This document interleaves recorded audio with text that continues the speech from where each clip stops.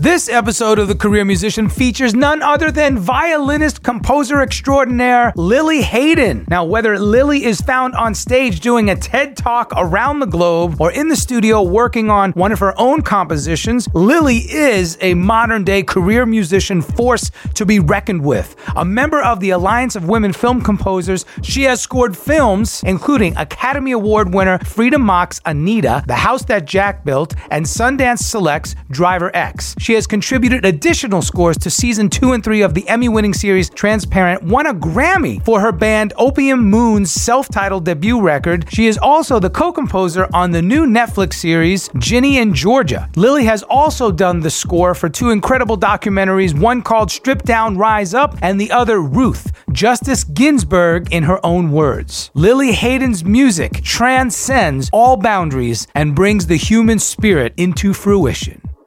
Well, Lili Haydn, welcome to The Career Musician. I'm so glad you're here.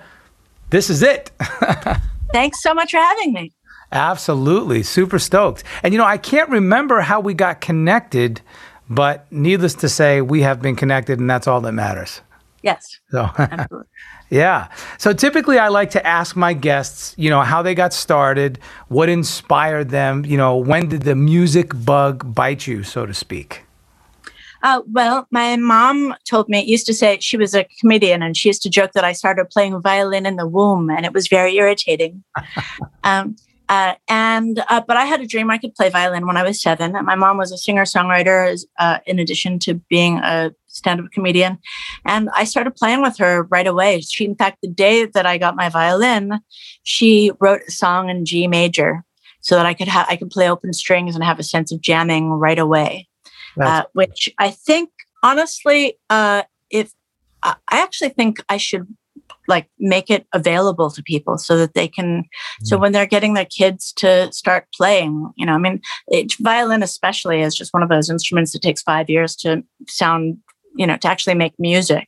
So to be able to have that sense of playing and camaraderie and jamming the first day was a huge, profound shift. And it really affected my desire to jump in and chime in and collaborate with people, which has basically been the basis of of everything I've done in music.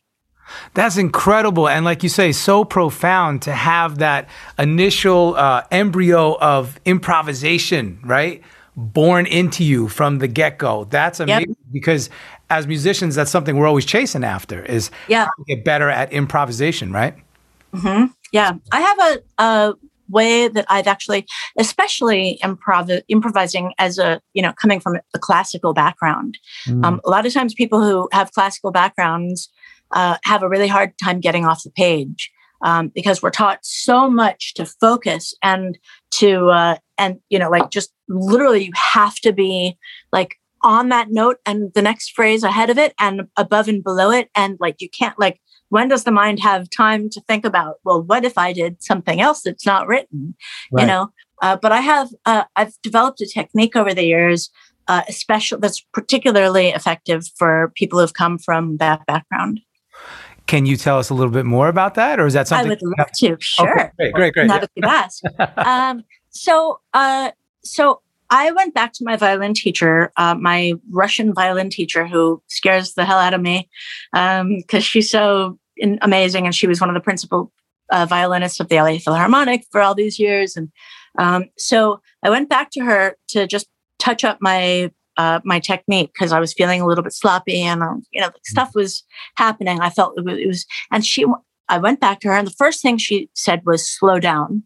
Because you can't think that fast. You can't hear that fast. So I slowed down and then she said, you're daydreaming. You're not focused enough. You're daydreaming. And so she said, you got to just focus. So I did what she said. And for the next, couple of months, I started, basically it was just really rigid in that classical way. And it felt good. And then the next time I went on stage, I clammed up. I couldn't improvise. Okay. And it was hell, this is who I am. How could I not be able to improvise? And I realized it was because I was too focused. I had stopped daydreaming. And I realized that it was so important to to empower that daydreaming. But if I wanted to play with the kind of the intonation and precision and flow and tone and elegance that I really wanted to have in my playing, that I had to somehow meld the classical focus with the daydreaming.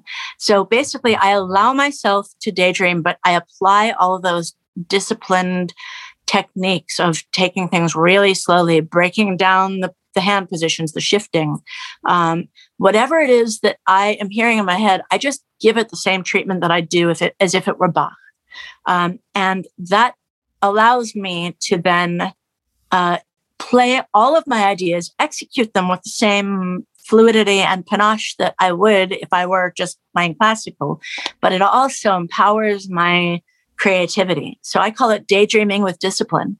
And I think it's a good way for people. And then just to get to the idea phase, I encourage people to listen to music that is improvisatory, but also has a lot of space in it. And I don't think there's anybody who does that better than this amazing Armenian duduk player named Jivan Gasparian. Wow. If you're not hip to him, he is unbelievable. And it's spelled Gasparian. And he plays, it's basically like it's a reed instrument. It's called duduk, D-U-D-U-K. And he plays these incredible lines with a lot of space in there against a drone, and you could basically listen to it. And then even if your ears aren't, if your ear training isn't like lightning fast, there's enough space for you to basically hear what he does, play it back to him, and then, keep going. And then it encourages our own ideas. What was his first name? Jivan, D-J-I-V-A-N, Jivan Gasparian. Okay, got it. So I love this daydreaming discipline, right? Yeah. Okay, Mm-hmm. So there's a lot of things to unpack here. The first thing I want to say, I love how you hit it right on the head. A lot of what they used to refer to as legit players, right? Classically trained players. I don't know, is that term thrown around anymore? Legitimate players, or is that? I don't think it's thrown around, but I think it's implied. Okay. It's still the subtext. It's like, right. But can she really play? Right. Right. Because growing up, I studied some classical and flamenco and things of that nature as well. And I would always find myself in the same position. I'm in the practice room working on a Bach prelude or a series of, finger exercises and whatnot. And then I start improvising and writing a piece. And I had two teachers that frowned on that. They said, "What are you doing? You can't do that. You have to pay attention." And exactly what you're talking about. And then I let go of that. And I said, you know what? Screw that. I got to be me. That's exactly right. But the thing is that, especially for violin, you really the classical technique is, look, it's not the only technique. There's plenty of, Cajun, there's blues, there's, whatever that is. But I think that, sorry, I just got another, but I think for violin, the technique really, classical technique is really the sound that I really like. So I didn't want to have to choose between my technique, my sound, and my voice. Right. Well, listening to your music, which is very beautiful, by the way, I've been checking all your stuff out online. Thank you. Absolutely. From your band with Opium Moon to all your solo stuff and your scores. I love your knack for melodic development, okay, and some of the pieces you have a very pop Beatlesque vibe in there, and then some of them they're very much more modal. And I love how you take a modal concept and you just expound on it. You take that mode, you turn it every which way. I love that. Yeah.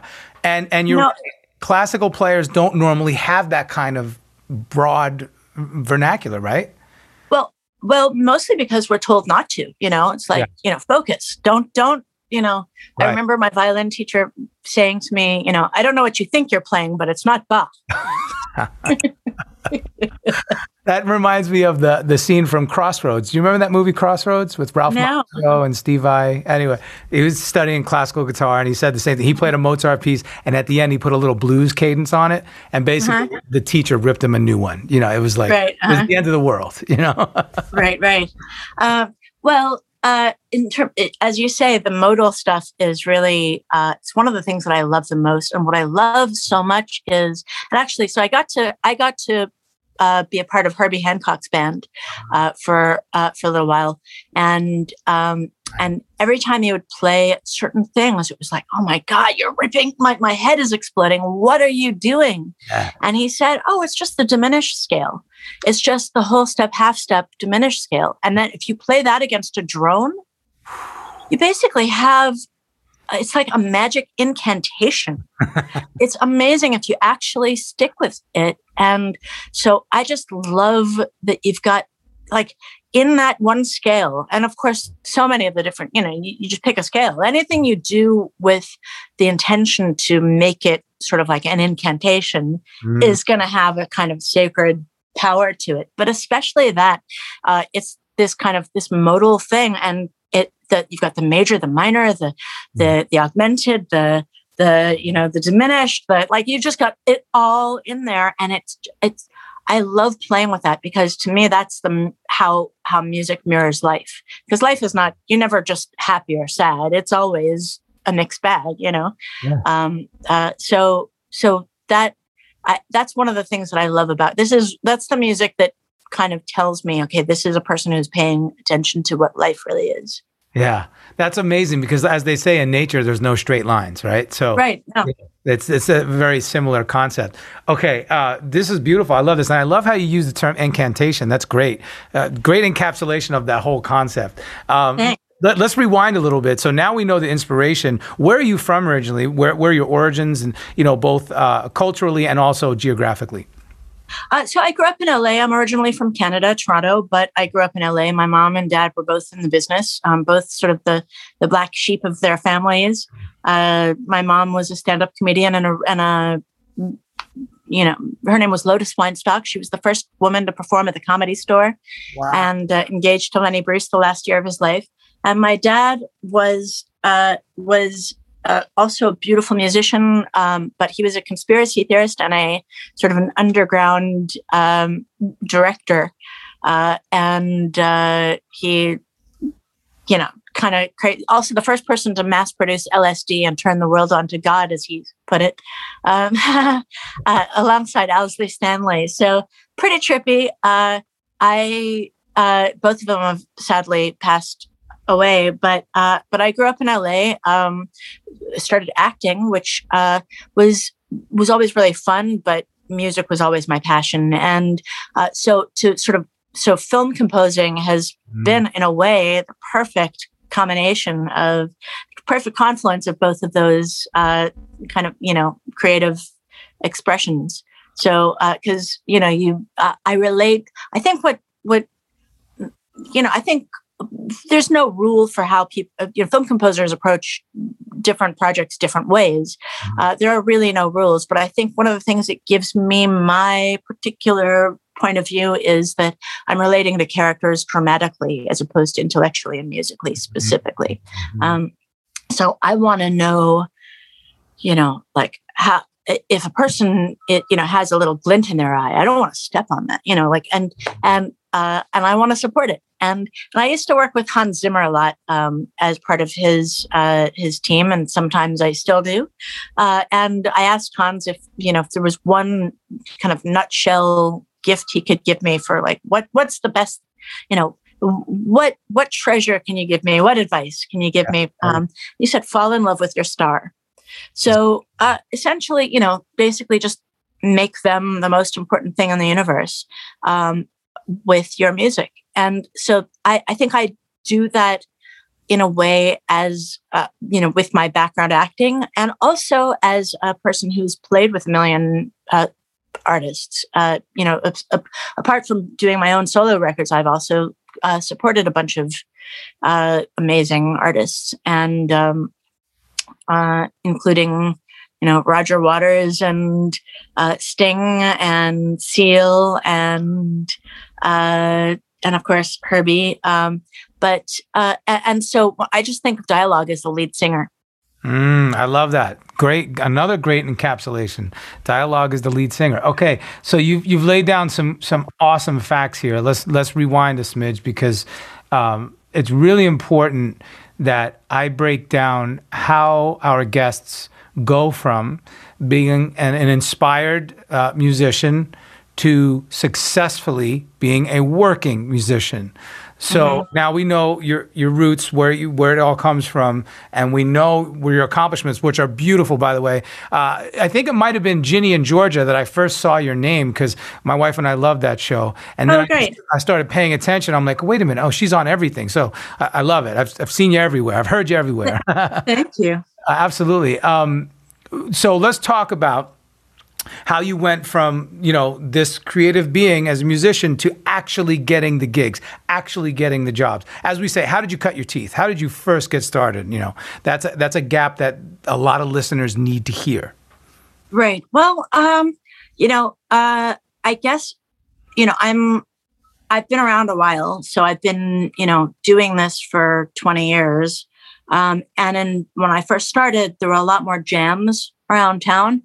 I used to, basically what I would do is I'd open the LA Weekly and I'd find out where the open mics and the jams were. And there were always jams there were different, I would just go I'd figure out where the live gigs were and I would go with my violin and I'd start with the jams. And if I didn't have my own gig, I would go to other people's gigs and I would walk up to the stage with my violin and I'd say, can I play?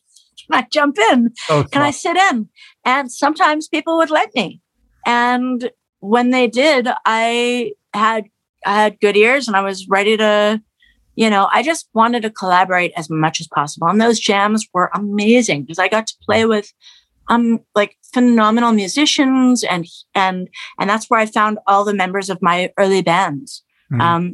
Was like I remember playing with this drummer. I'm like, oh my God, I love your energy. We have to, I have a gig, play with me, It's like, and every time I'd play with somebody else's band, I would steal half their band. I think I had a bad reputation for doing that. But, it was like fair game. I was, I'm a musician. I love to, like, musicians are musicians. We want to play with everybody, So essentially I just started going around and saying yes to everything. And I'd say 90% of my gigs were freebies because I just wanted to be there when the shit was happening, and as soon as people have money, they'll pay you if you ask for, what I mean? It's like, but until you make yourself indispensable, like I've gotten so many gigs just because I was the one up at 3 a.m.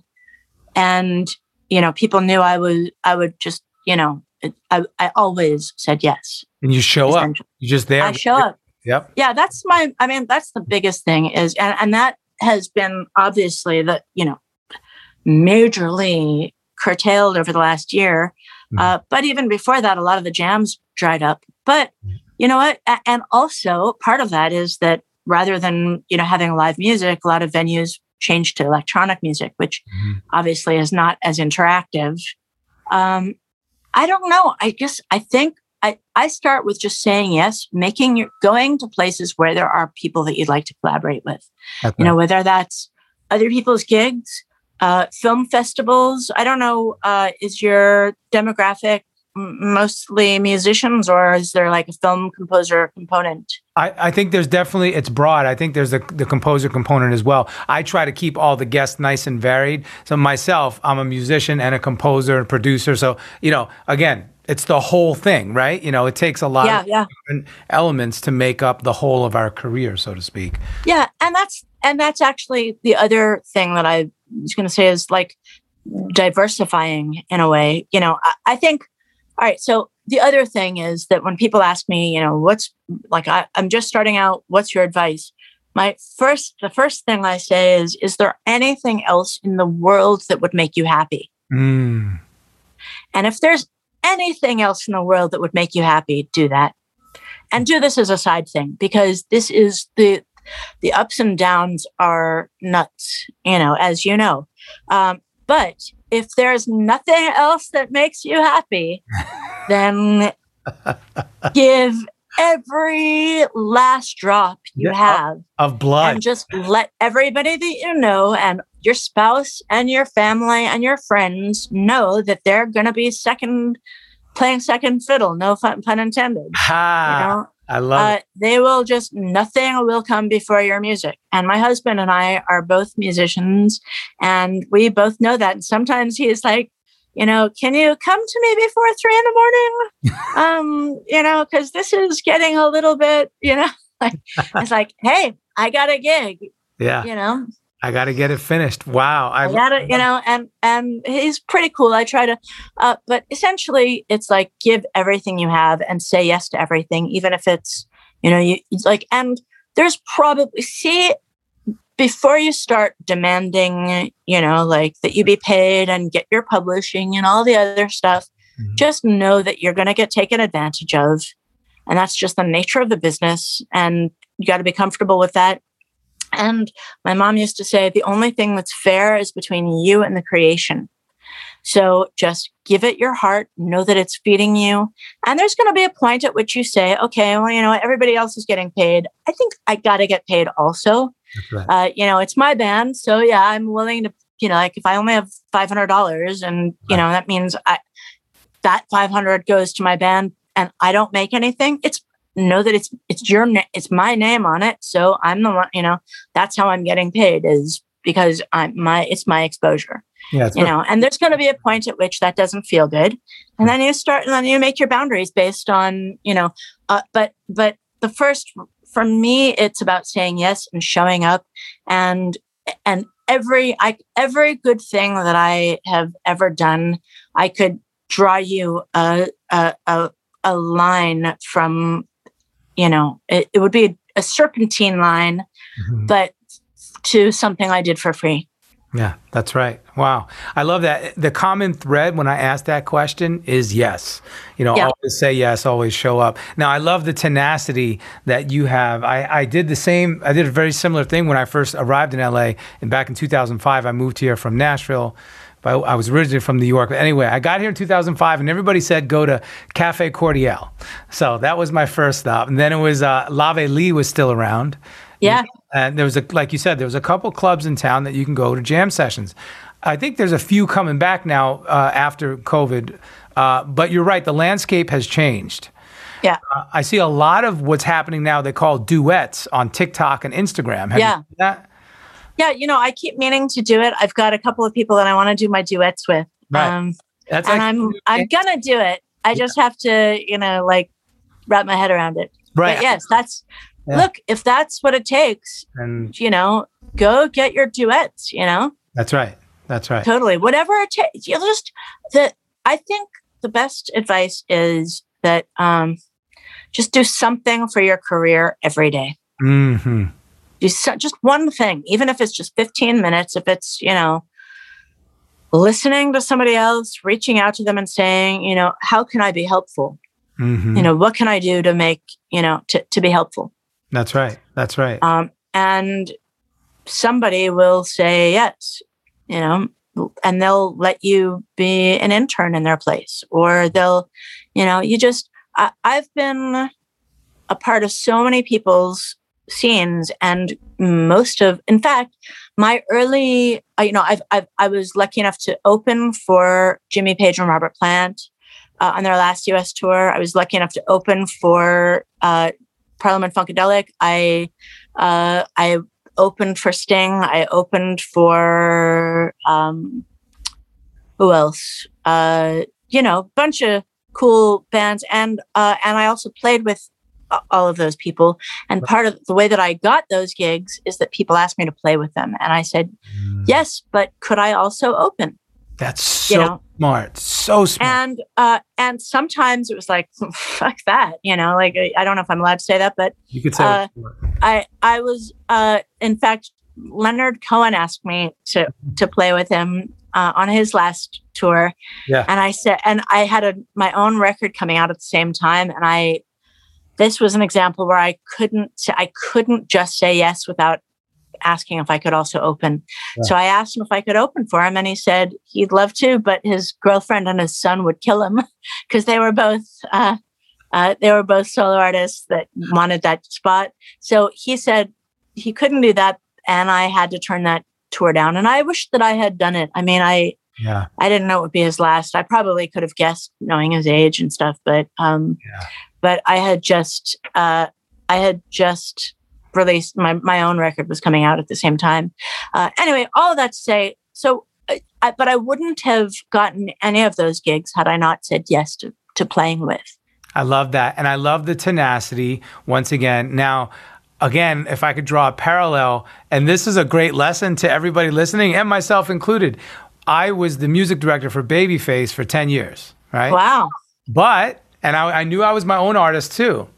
But I didn't have the wherewithal yet when I got the gig or the foresight to say, sure, I'll do it if I can open for you. Like that didn't even dawn on me. And then years later, I was saying to myself, damn, I wish I would have said, can I open for you? And at that point, when I came back to management, they were like, no. And what was so interesting is for a while when I first joined the band, he had a guy artist opening that was very similar to what I did. So that is such great advice. And please, everybody listening, take Lili's advice on that. Now, it's not always going to work. It doesn't. It a lot of times it doesn't work, but right. It works sometimes. And and it doesn't have to be like a hard line. Like I'll do it if I can. Right. It's like just hang out. You be part of it. You make yourself indispensable, and then you say, hey, by the way, I'm a solo artist. Check out this tune. And then also what I would say is a lot of what I'm learning how to be more efficient in my communication in terms of here's one song. Don't expect people to listen to your whole album. They probably won't, and it's even better if it's just a link. They don't have to download anything. Right. The less work you make people do, the better. And then the same thing has worked for me with scoring as well. I mean, not completely, but, just like saying, you hear somebody's on a show and we all have actor friends, in LA and oh, you got a show. That's awesome. Do they have a composer? That's it. They might not, that's right. And even if you're just hanging out right. with, and just making yourself, and I've also gone too far the other way. I mean, I've always gone too far with pushing myself, where I've said, hey, can I, and people were, it was like, back off. Mm-hmm. I've heard back off, many times.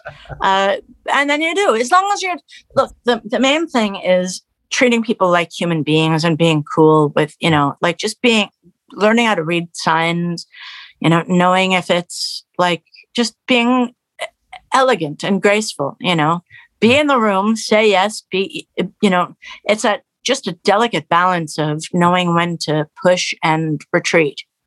I don't know. There's no rule. You just have to feel it. But I think a lot of times people, especially women, err on the side of being polite. And that was never my problem. I love it. You sound like a New Yorker. I'm that way by nature because I'm just this hot-headed right. Latin Italian New Yorker. So right. But I love the fact that you're from LA too. You're an anomaly, by the way. Yeah. A native, just like my wife. She's from here as well, so that's cool. But yes, it's so true. You have to feel it. Okay, so I love all this information. This is fantastic. Let's take all of this now and tell us about a day in the life of Lili Haydn. So I read somewhere that you were still practicing several hours a day and still honing your craft, and I love that. And I know you're working on lots of projects. So what's a day in the life for you? It's every day is different, truly. But I do have to find time to practice because violin and voice don't really wait for, if you go too long, it can be a nightmare. So yesterday I couldn't practice. So I just was too tired at the end of the day. I also don't sleep much. I tend to be an all-nighter kind of person. I love those hours. Yeah. But last night I decided, sorry, let me, are we there? Do I still have? I can hear you. Sorry, I was getting another call. So last night I decided, all right, well, my golden hours are really like 3 and 4 in the morning. So I decided, okay, I'm going to go to bed at 10 and wake up at 4. So I woke up at 4, played with my kitten for an hour. And then I practiced for a couple of hours, and I'm now working on working on music for season 2 of Ginny and Georgia. Nice. I'm pitching on a new project, which I, fingers crossed, would be phenomenal. Just think good thoughts for me, please. Yep. Everything. My band, Opium Moon, is with my husband and 2 other amazing musicians. Hamid Saidi on Persian hammer dulcimer, which is called the Santur, and MB Gordy, who you may know, on percussion, brilliant percussionist. And my husband is Itai Disraeli, brilliant bass player. And we are doing our follow-up album to our Grammy-winning first album, which is still the best music to make love to. If you have a date night or even a meditation night, check it out. I like that. And our follow-up album, actually, we have all this stuff that's kind of the chill out, sensual, beautiful stuff, but we also love to make people dance and groove. So we decided to put them on 2 different records and make a double album. So it's called Opium Moon Day and Night. Nice. So that's coming out. We're just refining the last, the timing between tracks and the last little details of the credits and this and that. So I'm basically in charge of doing that. And that'll be coming out August 6th. A couple of my projects that I scored this last year that came out, Ginny and Georgia, and also a documentary for Netflix called Strip Down, Rise Up, they're both an Emmy consideration. So if anybody who's listening is an Emmy voter or even a Recording Academy voter, please be grateful for your consideration. Anyway, so I'm basically doing that kind of promoting, and also I made a music video for one of the tracks on this latest solo album that came out a couple months ago. And the remix actually was done by Carmen Rizzo, who you may know, and it's just getting added to radio now. And I made a music video with a friend of mine who's a wonderful filmmaker. And we're actually it turned into this kind of an experimental short film, sort of inspired by Wings of Desire, that classic Wim Wenders film. And we're going to be submitting it to film festivals. So we're just refining the edit on that and figuring out which festivals to submit it to. And then at 5:00, I've got a mixer for the Recording Academy. And then I've got it's like, and then I'm back to work. I love it. That is awesome. Okay. Now, recently you got COVID. Is that right? Yeah, actually. It was actually a year ago, right about now, which is coming up to my year anniversary of COVID. I had a couple nights where I really understood that this was not a normal flu. Mm. This was not just the flu.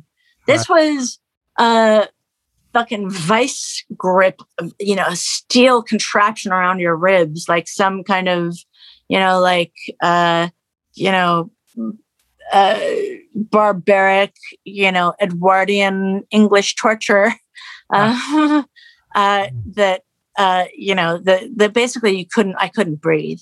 And that gave me the courage to release the song More Love, which became the title track on the album that just came out, which is simply saying life is a miracle. And, with that love, with that only love is that there's no issue in the world for which more love and understanding is not the answer. Wow. And there's actually a scientific basis for that statement. And I'll tell you what that is if you'd like. Absolutely. That is basically that the brain has all these different, regions that are responsible for different functioning. Well, the amygdala, the lizard brain, the fight or flight brain, is, basically when fear is activated, where your basic human needs aren't being met, the amygdala is activated.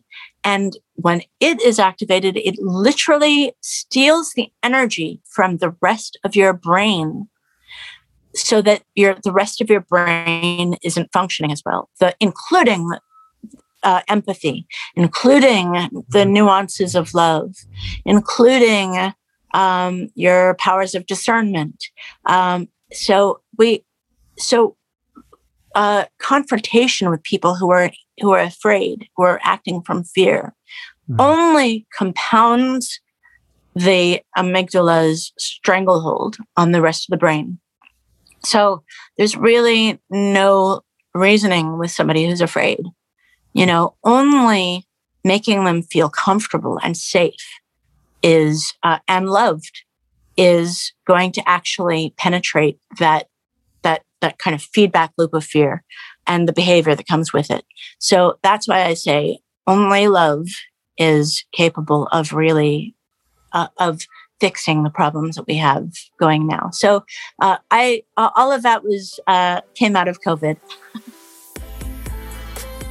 Hey, this is Lili Haydn, and you're listening to The Career Musician with Nomad. The goal of the Career Musician Podcast is to provide valuable insight aimed at supporting working musicians. Please show your support by listening, downloading, subscribing, sharing, liking, and leaving a review. Learning the secrets of the industry from the veterans who know it best. Be sure to subscribe to the Career Musician Podcast. Wow, that's powerful knowledge, and to have that firsthand experience. Yeah. And I think that message aligns perfectly with what we do as musicians, right? I mean, artists, this is our purpose. I feel strongly about that. It's our purpose to spread joy and good vibes throughout the world by what we do, whether it's the song really is medicine. Yes, exactly. Yeah. Yeah, absolutely. So that is awesome. Okay, now something else you're no stranger to are TED Talks. Yes. Now, that's something I aspire to myself. I really want to do a TED Talk for the career musician and teaching the general public about how the fact that being a professional musician actually is a career, Yeah, absolutely. So tell us about that. That's really cool that you've done a TED Talk or two or several, right? Actually, Opium Moon just did one right before the shutdown. We performed with TED India. But before that, I had done 4 of them on my own. Wow. That's what I thought. One of them was for the big TED stage, and the other 3 were for TEDx's, which are pretty. There are a lot of TEDx talks. So I bet next time I'm approached, next time I hear of one, I'd be delighted to connect you to the people that are putting them on. Who knows what their topic will be, if it makes sense. But I love making connections to people. So with people, so I'd be happy to hook you up if that works out.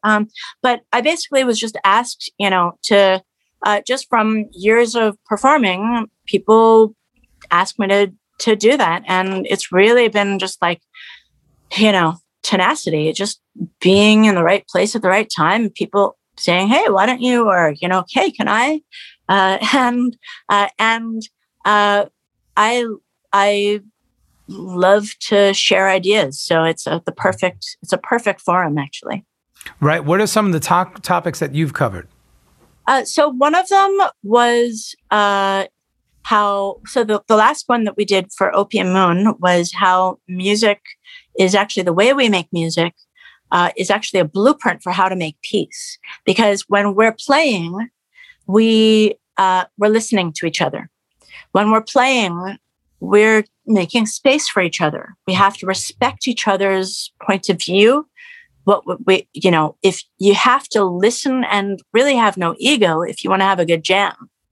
If you're just there to get your ideas across, you're going to play all over anybody else, and that's going to be a sucky jam. It doesn't yield the best music. The way we respect each other's cultures, the way we recognize that together we're making something bigger and more imaginative and more powerful than anything we would do, and at least different than anything we would do on our own. Wow. And so all of those are really the necessary components in conflict resolution and making peace. So especially with a band like Opium Moon, which is made up of musicians from Iran, Israel, United States, and Canada, these are countries that are supposed to be enemies, but we make peace through harmony. So especially with these cultural differences, we really felt like our particular way of making music was a great way to a great metaphor for how to make peace. So that's one of them. I had an accident in my home about 10 years ago where pesticides that were in the foundation of the house actually were released into the heating and air conditioning system and contaminated everything I owned. And I had to actually get rid of my belongings and evacuate. And I had brain damage from it. What? And I was able to recover fully, thank God, because of music. And so there's one TED Talk on how music saved my brain. And that's another place where I learned about the different regions of the brain being responsible for different parts, and how when you play music, you're actually activating your brain in a way that no other discipline does. And it actually creates neuroplasticity above and beyond any other discipline, and brain regeneration in a way that they didn't think was possible before. So if you ever know anybody who's had any kind of brain damage or stroke or anything like that, the best thing they can do is play music. Even if they're not musicians, 5 minutes a day actually causes new synapses to fire, and it causes improvement in every other area that the brain functions in. So that was one of my TED Talks. And then there was another one that I did for TED Women, where I talked about how sexism is actually based on power, not sex, and how that actually relates it to every other issue that we confront, which is basically power, the domination principle. One person dominating, exerting their will over another person, and that is really the core issue with sexism, racism, perpetual war, economic disparity, animal cruelty, environmental destruction, you name it. It's all about domination and the lack of respect for one individual over another. And so I basically looked at the civil rights movement and the word and the signs, the iconic signs that the sanitation workers wore when they marched with Martin Luther King before he was killed. I am a man.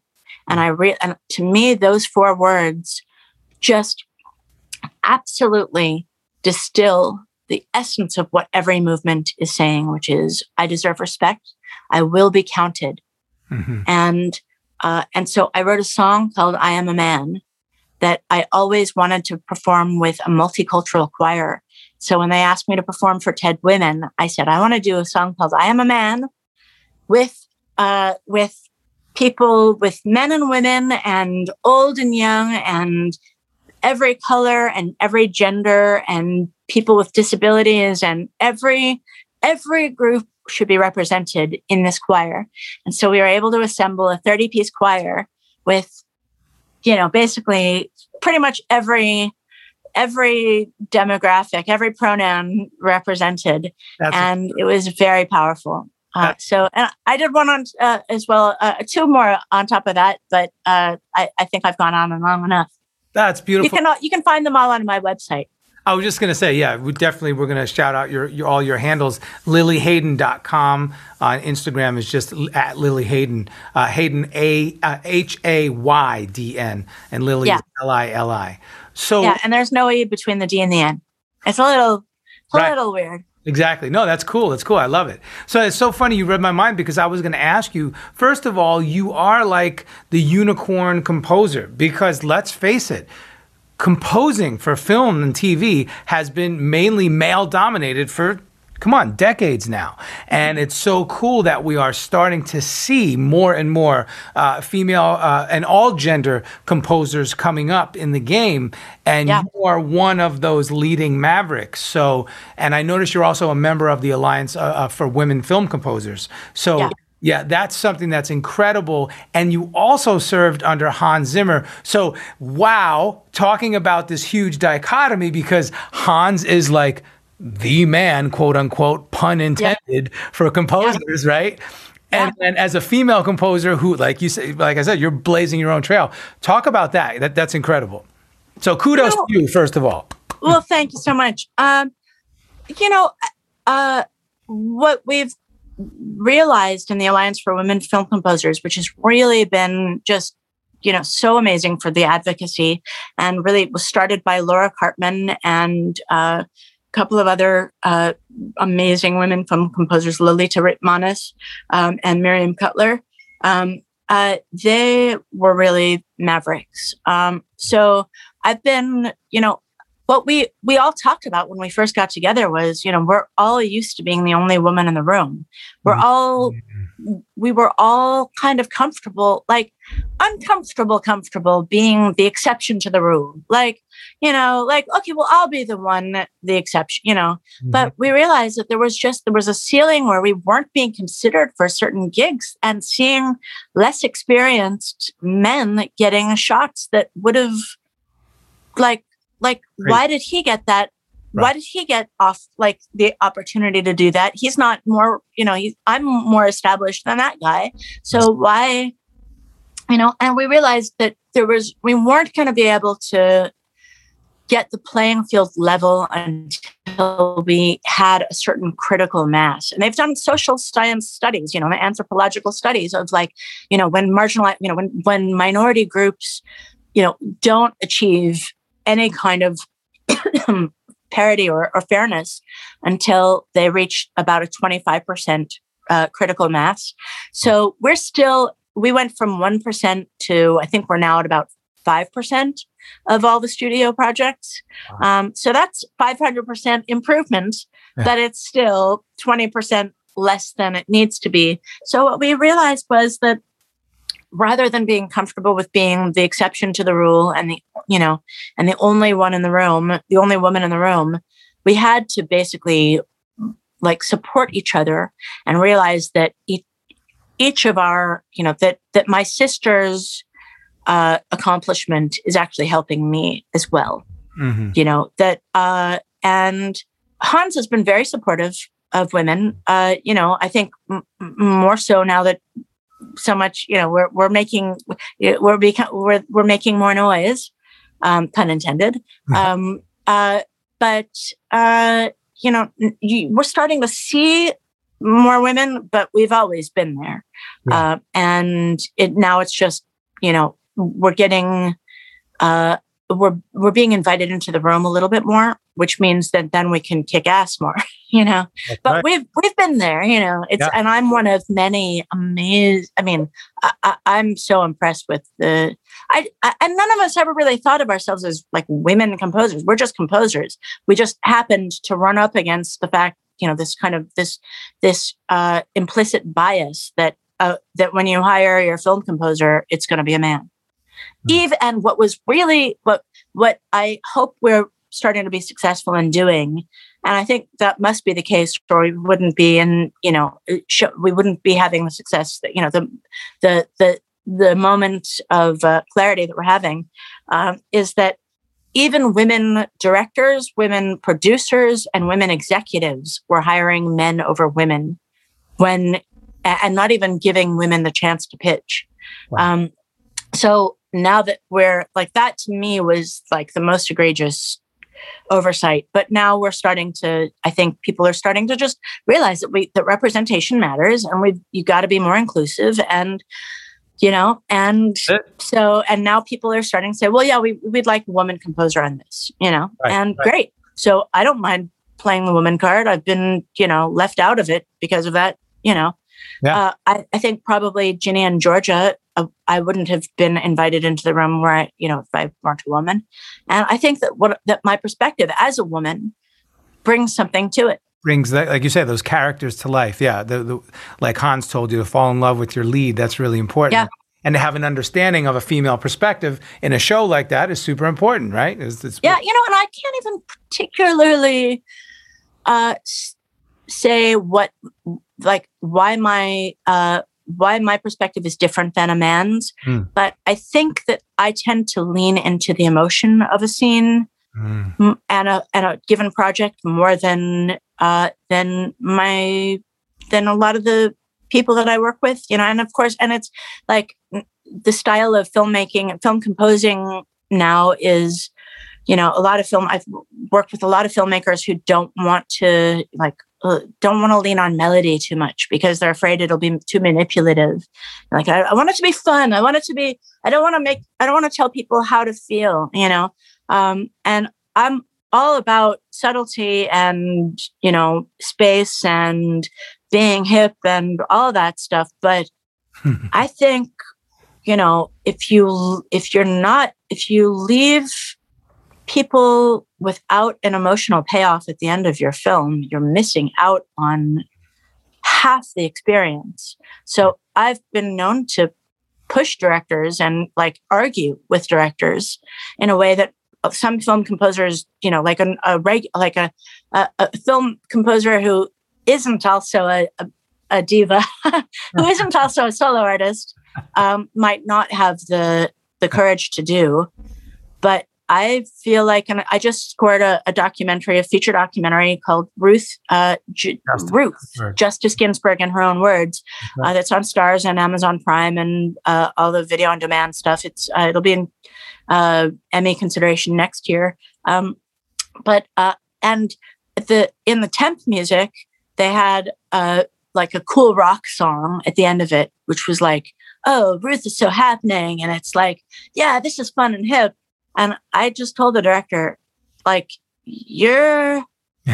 film is so emotionally driven and so powerful. If you don't let me at least try to beat the temp with something that's emotional, that's like the realization of my theme, my Ruth theme, at the end, I think we're going to be missing out on a more powerful film. And she said, all right, well, I love this, but try to beat it. And I did something that I thought that we both agreed was more powerful than the temp. And at the end of the film, a lot of people say they're crying at a documentary about a justice on the Supreme Court.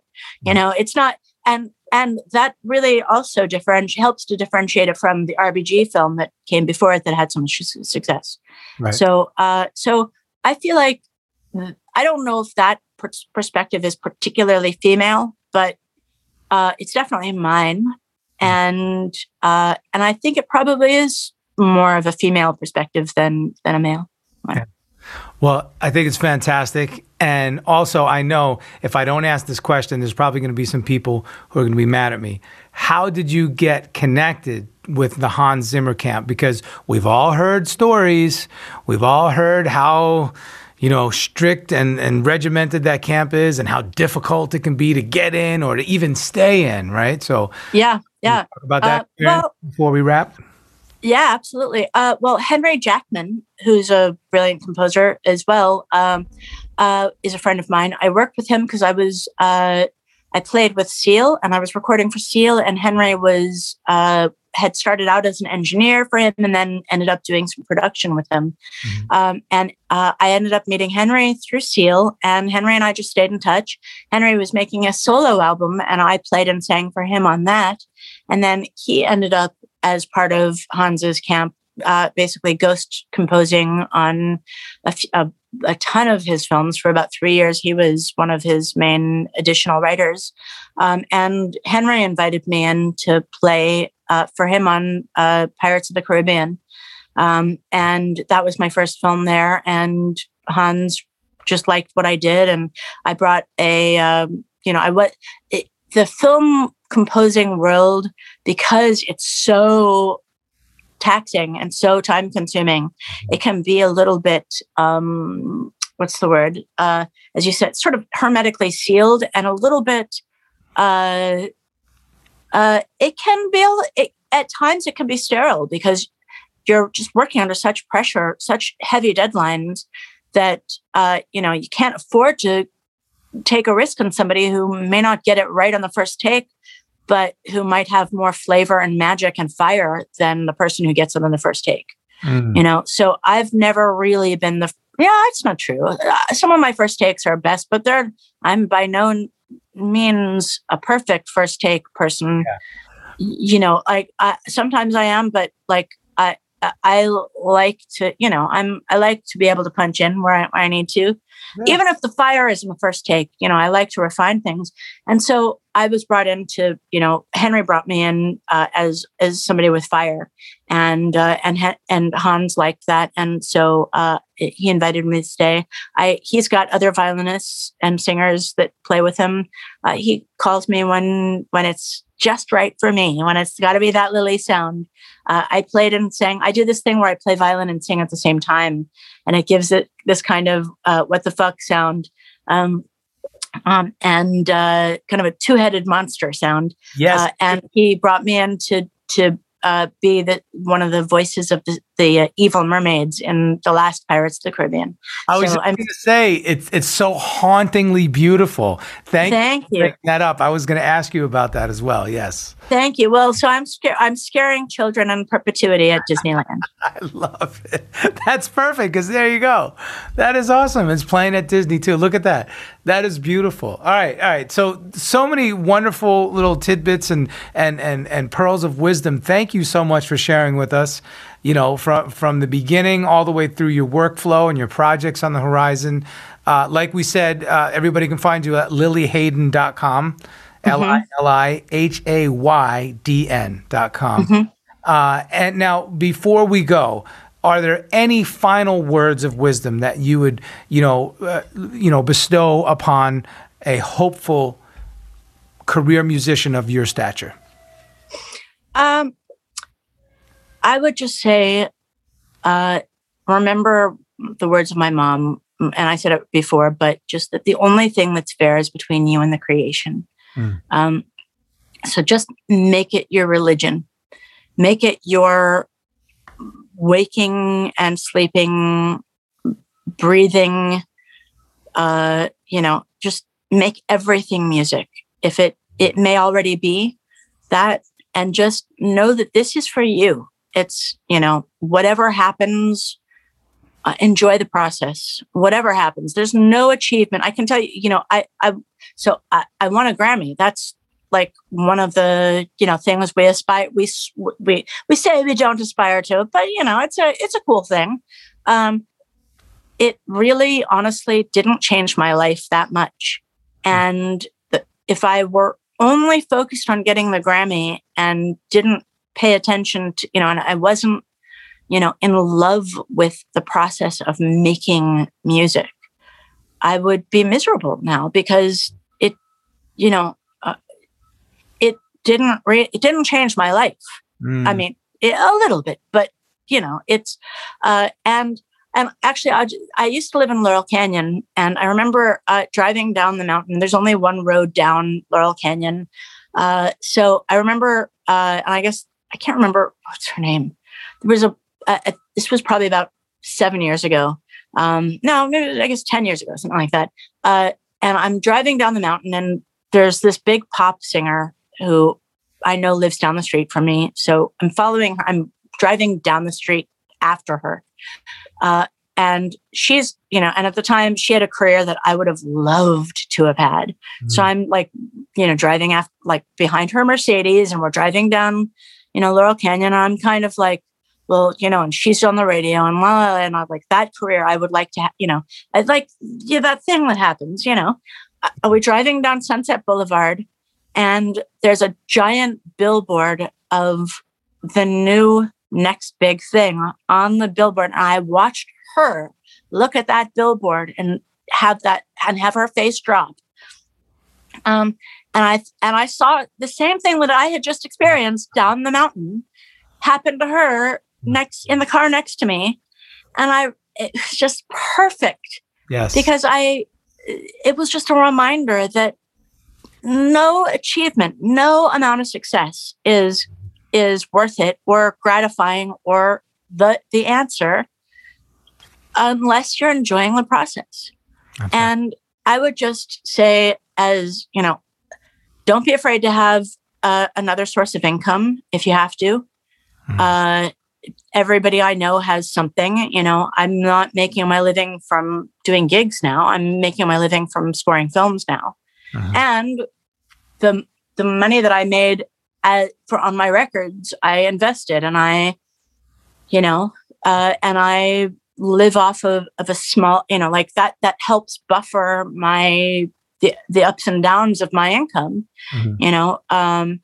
I just, whatever it takes, if you're going to do it, fucking do it all the way and enjoy it and revel in it. And just don't be afraid don't let it destroy you when you get rejected, and don't let it, knock you off your balance and your practice regime when you get your awards.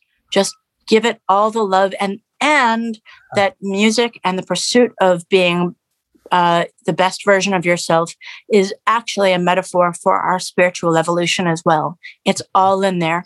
Every time I practice, it's a meditation for me. And when I realize that the sound, my intonation, my tone, everything is improved when I actually give it the kind of love and mindfulness that I would if I were saying a prayer, or telling my dying mother that I love her, or whatever it is that you do that means something to you. If you give it all of that love and attention and mindfulness, that everything will be better. Everything. There's really no boundaries for me between my spiritual evolution and my musical evolution. So I say just the richness is there. And one more quote by my mom, Lotus Weinstock. Love is always there. It's just we who are not. That's great. So, extrapolate that and make that your music technique. The beauty is always there. And dare to suck, dare to, and give yourself the time to slow down, just make it your religion, and it will give back to you. Okay, first of all, that was amazing, but I got to tell you, the quote of the career musician right now is, if you're going to do it, just fucking do it. That's it. Coming from Lili Haydn herself, I love it. Spoken like a true, tenacious career musician that you are, with all of your accolades. Just Thank you. Brilliant. So, killer. All right, before we wrap, some rapid fire questions. You down with that? Sure, yeah. Okay, here we go. Song or band or artist that changed your life? My God. Wow.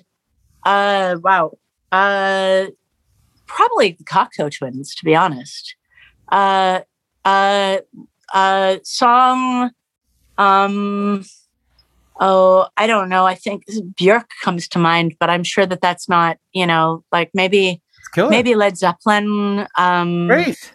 Yeah. Okay. There's no rules here. There's no wrong answers. This is you, baby. This is all you. Okay. All right. When you were on tour, when you used to do some tour dates, what are the 3 tour essentials you can't leave home without?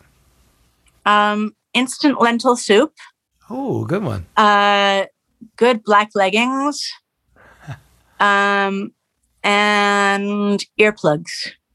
Good choices. What entertains you? As an entertainer, what entertains you? Anybody who's taking a risk and doing something that I didn't expect. Something that I really like to be I want to hear somebody really going through a real authentic change. And I don't want to feel that it's calculated. I want it to feel really organic, and even better if it's a brain or like something that's a little idiosyncratic. So not for the sake of it, but that like I love getting inside of brains that don't work like mine. That's a great answer too. Instrument you wish you played? I wish I played cello.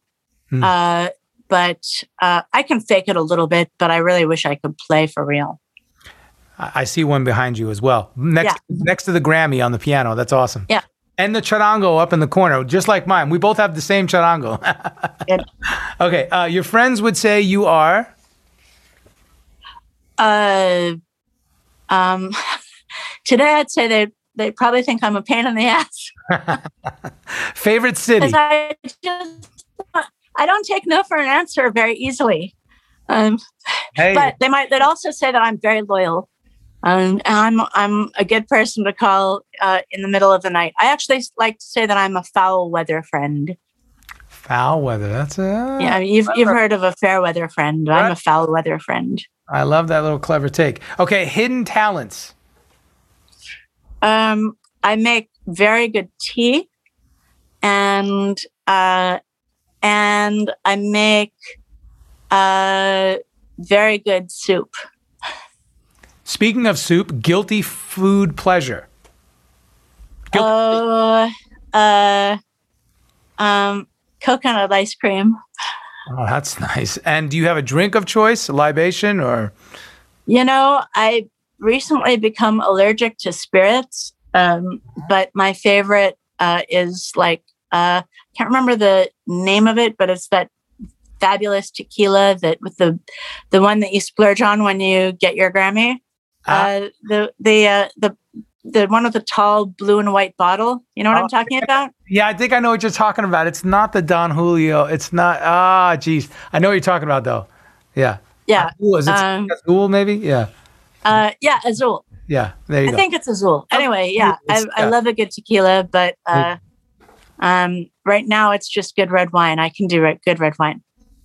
All right. Now, you've had a lot of amazing collaborations. Do you have a dream collaboration that hasn't happened yet? Well, my dream collaboration was with Prince, sadly, but maybe in my dreams. And who I'd like to collaborate with now, and I would have said Ennio Morricone as well. Mm-hmm. I would love to collaborate with Radiohead. Good one. And finally, actually, you know what? Kendrick Lamar. I like that one too. Yeah. That's awesome. Yeah. All right. And finally, what would you do if you weren't a career musician? I would either be a brain surgeon or a human rights lawyer. Huh. Very cool answers. I like that. So astounded with your whole concept from beginning to end. Really impressive, Lili. Thank you so much. I love how. Oh, thanks. Yeah, I love how you go so much deeper than the music, and you connect on a humanity level, a humanitarian level, and that's really impressive. So thank you for sharing. Well, thank you. And if I may just speak to that, I've probably gone on too long. No, it's okay. But I just want to say, it's I go deep because it's my everything. When music is your life, then you have to find your relationships in music. You find your love in music. You find your meaning of life in music. You find your sense of God and the divine and magic and nature and humor and everything in music. And it's not to say that I don't have days where I don't play music, but I think I approach things musically. And so you realize everything is everything. Like that it's really, music is a microcosm for anything that you're looking for can be found, or there's some kind of parallel in music, I think. And